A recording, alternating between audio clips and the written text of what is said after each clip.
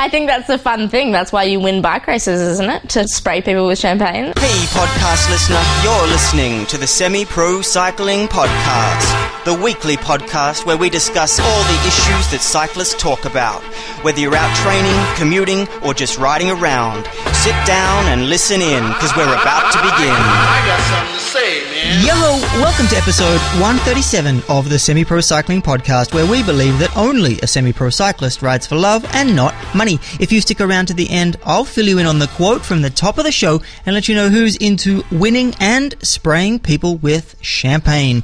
Hey there, semi-pros. My name is Damien Roos. I'm the founder of Semi-Pro Cycling, home of the Semi-Pro Cyclist, and you can find this episode at semiprocycling.com/espoir, ESPOIR. And we are starting with the performance probe this week, and probe number 1. Risk perception influences athletic pacing strategy. So the purpose of this study was to examine risk-taking and risk perception associations with perceived exertion, pacing, and performance in athletes. 2 experiments were conducted in which risk perception was assessed using the domain-specific risk-taking scale.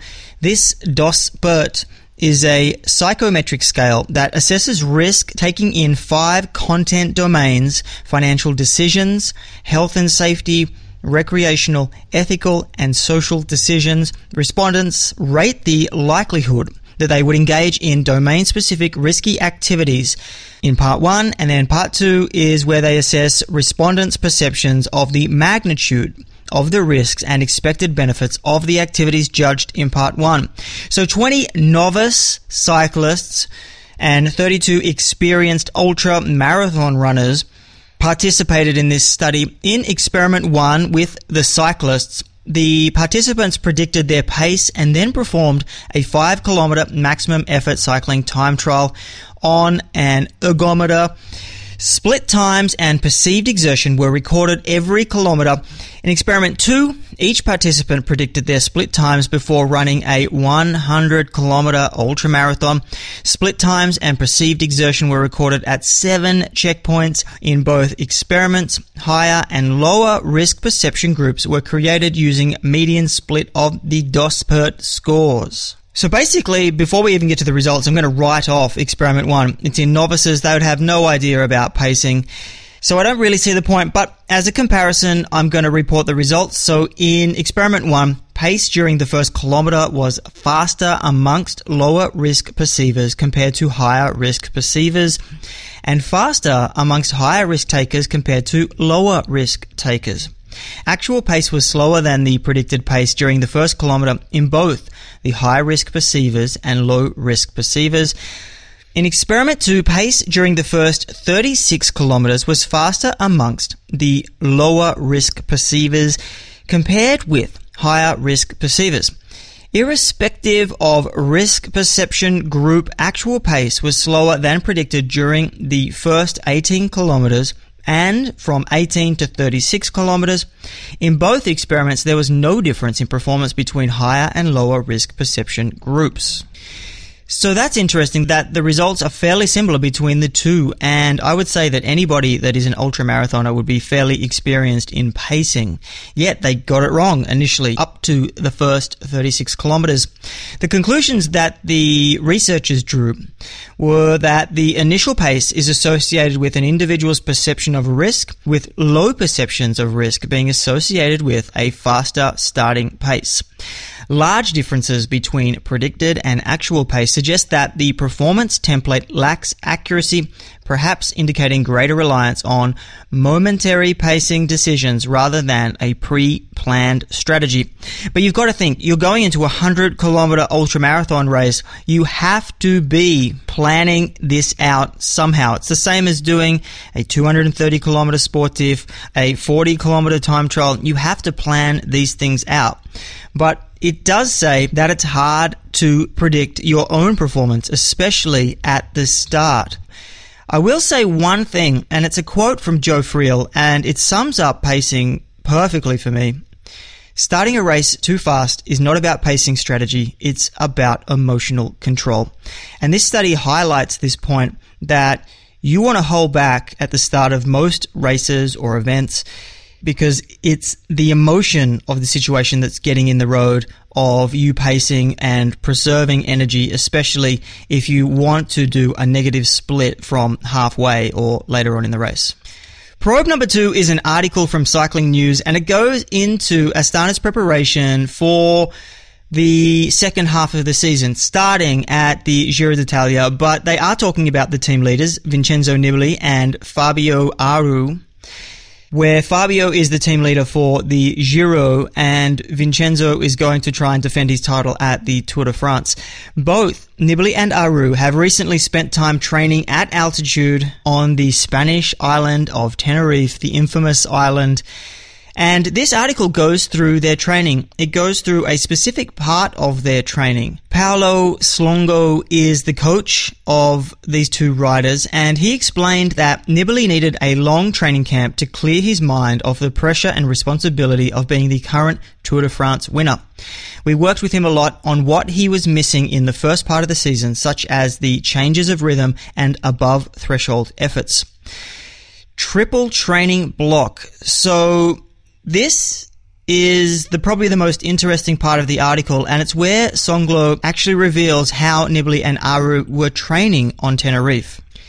And he says that they completed this thing called a full triple block of training, and they did 3 of them. So he describes it as they were intense days of hard training. We did 3 full triple blocks. That is a first ride of 5.5 hours, a second of 6.5 or 7 hours, and then a third of 3.5 to 4 hours with the time trial bike.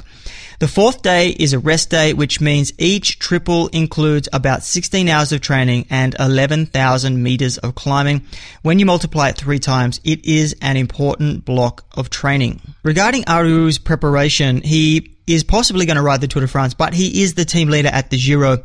And they talk about his gradual build-up to the Tour de France, where Aru used his time trial bike during his rest days to work on his position.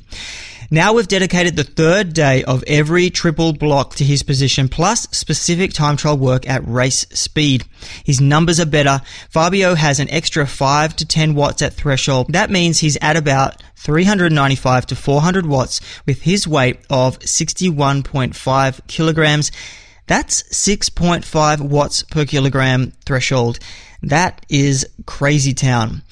Compared to 2014, we opted to anticipate things. Fabio will start the Giro with 17 or 18 days of racing in his legs compared to 13 in 2014.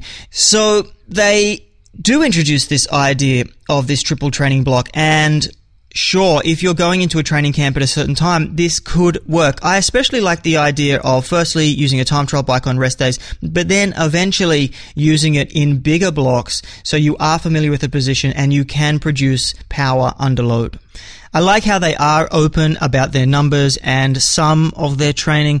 This is a controversial team, and this transparency definitely helps us to understand exactly the type of training that they're doing. Whether all of this holds up, only time will tell. Okay, the nuts and bolts, and today's show is based on an article called Advice to a Young Athlete by Alex Hutchinson. It's on runnersworld.com, and as soon as I saw it, I thought, this is really great advice, and we can kind of pull some things out here, even if you aren't elite. But the article itself is a response to an email from a young elite cyclist who is looking to break through to the next level. The athlete claimed that he needs just an extra % or 2 to be competitive with the athletes from the top professional teams. So his main question was, what were the little things he could do off the bike to chase those marginal gains? Alex's first response was, good training and talent are essential, so are mental toughness and self-belief. And that last element, self-belief, is where I believe a lot of marginal gains come from. Whether it's belief in your coach or belief in your training you've designed for yourself, or belief in the new nutrition or recovery technique you've just adopted. Having a reason to believe that you can do today what you were incapable of doing yesterday is an incredibly powerful force. This is the most important advice offered by Alex. whatever you're doing now, make sure you're 100% committed and believe in it. If you have doubts, identify them and make changes to address them. I'm a fan of this, and it definitely reminds me of Eric Thomas. The greats think differently. The greats see differently, right? The greats have a different worldview. The greats, they approach the game in a totally different way. So I need you to do me a huge favor. I need you to think about what you're thinking about when your effort is low. Because if you can get this, you can get any success you want in life. You can have anything you want in life if you can get this. The next time you give a low effort, right? You give it 70% or 50% or 30%. I want you to think about what you're thinking about when your effort is low. If your effort is low, you're probably not thinking about the opportunity. You're probably thinking about the obligation.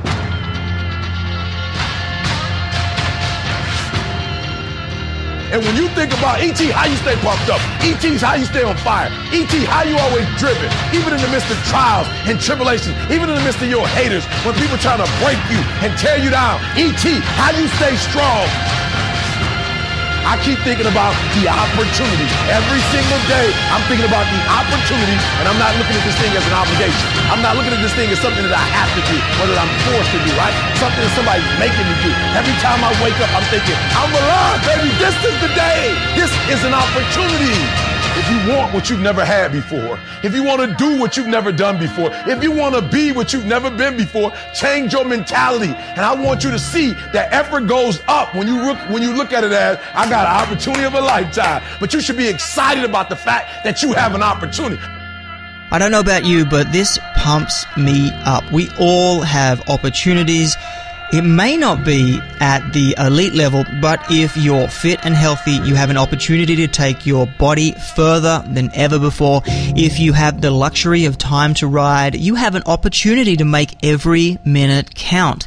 I'm not going to get too far into this and get preachy on you, but I will back up Alex's first point by saying it again. Make sure you're 100% committed and believe in it. If you have any doubts, identify them and make changes to address them. In the article, Alex moves on to sports physiology, saying that while margins are small and individual results may vary, which means you should never assume something works for you without testing it, there are techniques that provide real performance gains. Alex lists some that he considers to have enough evidence to be worth trying. And the first one is supplements, and this is something we touched on in episode 136. My mind is slowly coming around to supplements as a genuine performance enhancer, and this confirms some of my thoughts on which supplements have a body of science to back up their early claims. Alex's list includes caffeine, beta-alanine, nitrates, and creatine. Listen to episode 136 for more info on these. I have also just released a supplements cycling performance guide, but more about that later.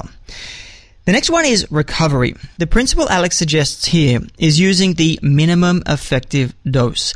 That allows you to achieve your training goals in the next workout. Use enhanced recovery because you need it, but if your body can recover on its own, then let it. When you get closer to big races, and certainly between stages of multi-day races, for example, use as much recovery as you can get. He goes on to say that there is very little solid evidence about what works best for recovery, so use what's easily available and don't stress about what's not. My thoughts are the same here. I've spoken before about how hard it is to conduct studies with compression garment placebos. Same goes for recovery aids like ice baths. No solid supporting evidence here, but it's easy to do at home. A good recipe is at approximately 10 minutes at approximately 15 degrees Celsius. More and or cooler isn't necessarily better. Medical grade compression tights socks for about an hour immediately after a hard workout may help. Massage is nice if you can get it. He does say, though, that sleep is probably the best thing you can do. There's some individual variation, but as a generalization, if you're training at an elite level and not spending 9 hours a night with the lights off, you're not doing everything you can do to get better. This is something that a lot of athletes struggle with. I cannot emphasize the importance of sleep enough, and sleeping straight through. If you're getting up in the middle of the night for a piss, you need to stop drinking at some point during the day. Deep sleep is where the magic happens in bed, and you want to avoid getting up at all costs. Depending on your daily schedule, a nap may help too, but one way or another, you need sleep. It may take time and discipline to develop a good sleep routine where you don't lie awake and get to bed at a regular time, but it's worth it. He moves on to nutrition. His first bit of advice here is whatever the amount of vegetables and fruit you're eating, increase it. High quantity and as much variety as possible. Emphasize leafy greens and berries, but it's not about one magic food. It's about balance and variety. He mentions one advanced nutritional technique that he would consider is train low sessions. This is where the overall carb intake remains high, but certain sessions are performed with low-carb stores, either by training before breakfast or deliberately depleting carb stores. This can be risky as it will compromise workout performance and raise injury risk, so it needs to be approached cautiously and gradually. You can apply similar logic to dehydration, though in this case, it's not a question of deliberately dehydrating yourself. Rather, you allow yourself to become dehydrated during some training sessions, which will generally happen naturally if you just don't drink to thirst. There's some evidence that dehydration is a trigger that induces increases in plasma volume, which in turn boosts endurance performance. Training low is a bit of a shot in the dark to me. It's really only useful at certain times of the year and in certain types of training. You don't want to increase intensity above zone 2 when you are out training low. Also, you may not need to go out and train while trying to be low, as in any hard training schedule, you are going to find yourself depleted from time to time. This is a much better way to do it. Even if you're doing an afternoon ride, for example, if it's a low intensity or an endurance ride, see how you go without eating for certain periods of time and then trying to extend that time every time you go out. Remember though, always take some food with you in case you're feeling off or you can't hold the power. Not staying in your training zones is a bigger deal than completing the ride without eating. The next one he brings up is sports psychology, mental imagery, self-talk, etc. Alex actually goes on to say that he believes this is probably the best tool we've got at the moment. This is pretty standard advice, or so you would think, except Alex cites some pretty interesting studies on brain endurance training from Samuel Makora of the University of Kent. I came across Makora on the excellent Sports Coach Radio early this year. The interview is actually one of my favorites, especially if you're interested in the central governor theory. But back to endurance brain training. Here's a quick overview from Makora himself. Is what I call brain endurance training. So the systematic use of certain cognitive tasks which induce mental fatigue, but they also activate specific areas of the brain so that these areas of the brain can adapt to this repeated stimulation, and the result is that you actually perceive less effort doing exercise and your performance is improved. Alex is not recommending this just yet though, saying, I think it's both fascinating and tremendously promising, but it's not ready for prime time yet. I'd wait until there has been at least one study with well-trained athletes. The key message from Makora's research is the importance of avoiding mental fatigue before competitions. Avoid mental fatigue before a competition or before training session, where the aim of the training session is to do a high intensity kind of training. So to make sure that you pay attention not only to muscle recovery and to energy recovery, but also that you make sure that you recover your brain. So, for example, you don't engage in mentally fatiguing tasks close to the competition. So anything that can keep life simple and unstressful in the days leading up to competition. That doesn't mean just lying on the hotel bed thinking about the race. Find ways to distract yourself, but don't do your taxes the day before a big race just because you have some extra free time. Another aspect of this is training while under stress. In another article on endurance brain training, Alex mentions training in various states. Until recently, coaches and sports scientists believe that runners should be as fresh as possible for workouts, well-fueled and fully hydrated with rested legs. Now elite athletes sometimes do the opposite, train on empty stomachs and tired legs to simulate adaptations that help them cope with the rigors of racing. We're due for the same shift when it comes to the brain.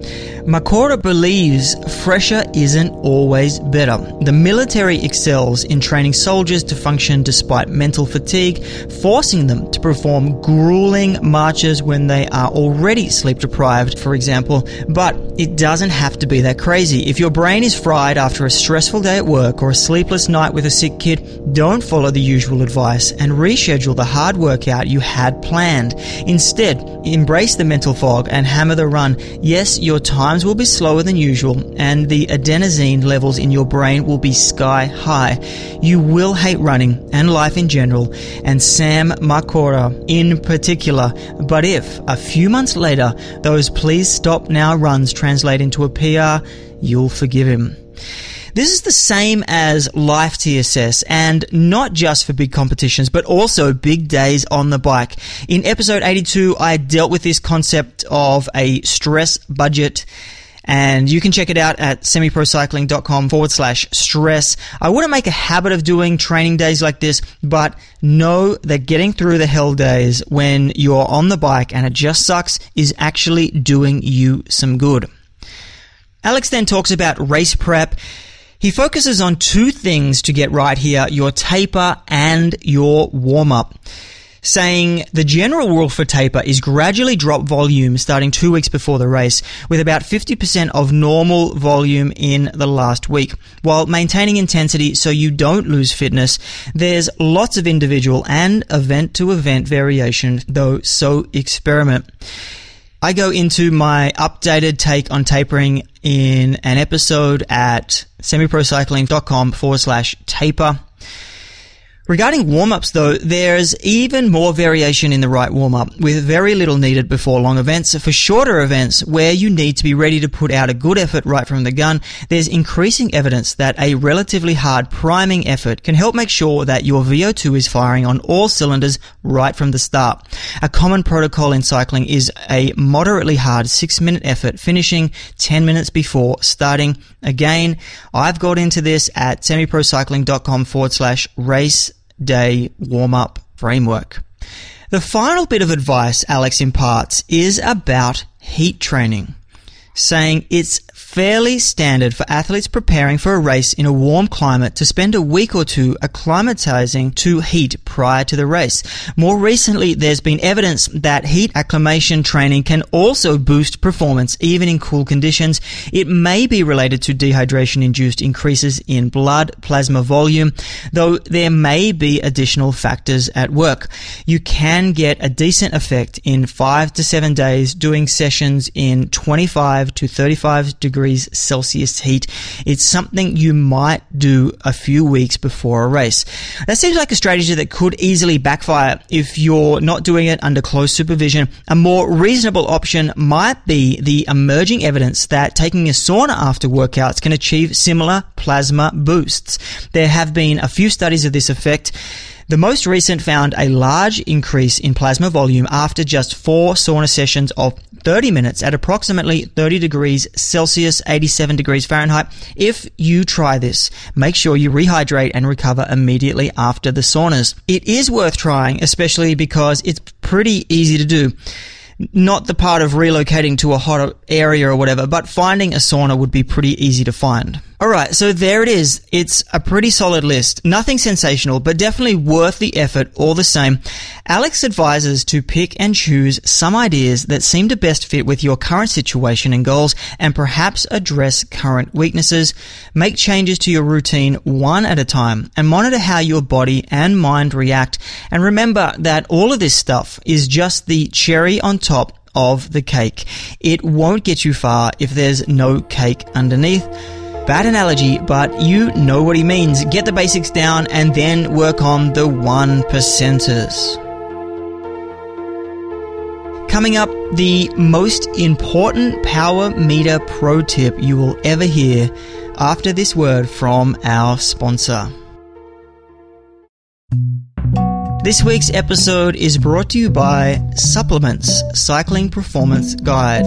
It's 27 pages of the most up-to-date information on what supplements can help your cycling endurance, intensity, and strength. Just like Rob Webb from the Mobius Future Racing Team describes after using the information from this guide, I don't want to get carried away, but my recovery has been next level over the past week or two. Very little residual fatigue, particularly muscle soreness following hard days.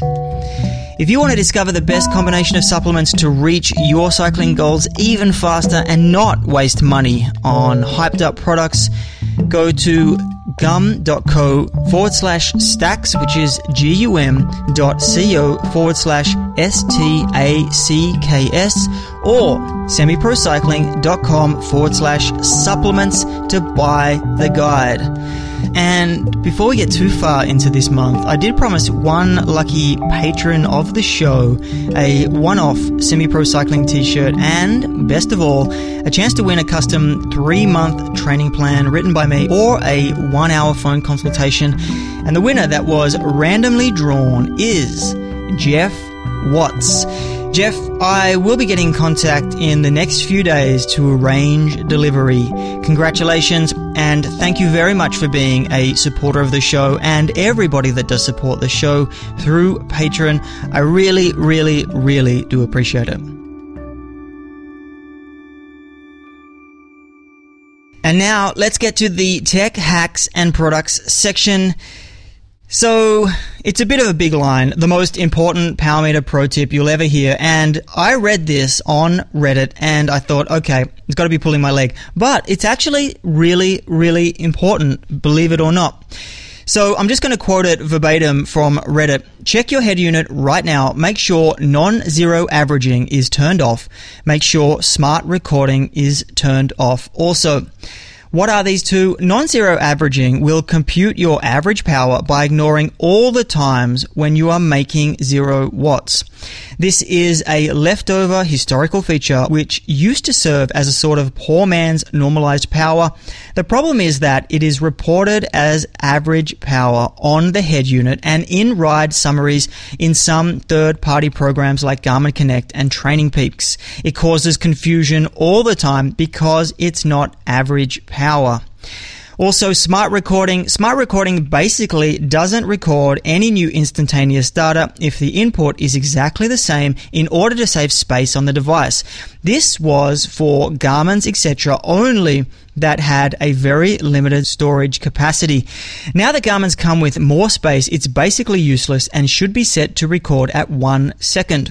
Some units automatically switch to 1 second when a power meter is detected, the 500 etc., and some don't, the 510 etc. Also, you want zero averaging on for cadence so you get an average of when you were actually pedaling and not lower for the overall average from the times you weren't pedaling. So my advice here, definitely check these two out. It is going to make a difference. Sometimes it's just in the Garmin or your computer that will make a difference, and the third-party software won't actually have the same number, but even that discrepancy between those two numbers I know pisses some people off. And now that quote from the top of the show, it's Wiggle Honda's Chloe Hosking. Did you know Chloe's number one tip for on-the-bike dog encounters is the low growl? Remember when you were younger and you would mimic everything your sibling would say until they eventually would go away? This tactic is similar to that. Find your inner Arnold Schwarzenegger, circa Terminator, and growl back at the dog. Thank you, Chloe. Congratulations on your recent UCI win, and keep avoiding those dogs. And that's it. You've been listening to the Semi-Pro Performance Podcast. This week's episode is brought to you by Supplements Cycling Performance Guide. Discover the best combination of supplements to reach your cycling goals even faster and not waste money on hyped up products. Go to gum.co/stacks or semiprocycling.com/supplements to buy the guide. But till next week, get on your bike and enjoy the pain cave or the hurt box, whichever one you're into.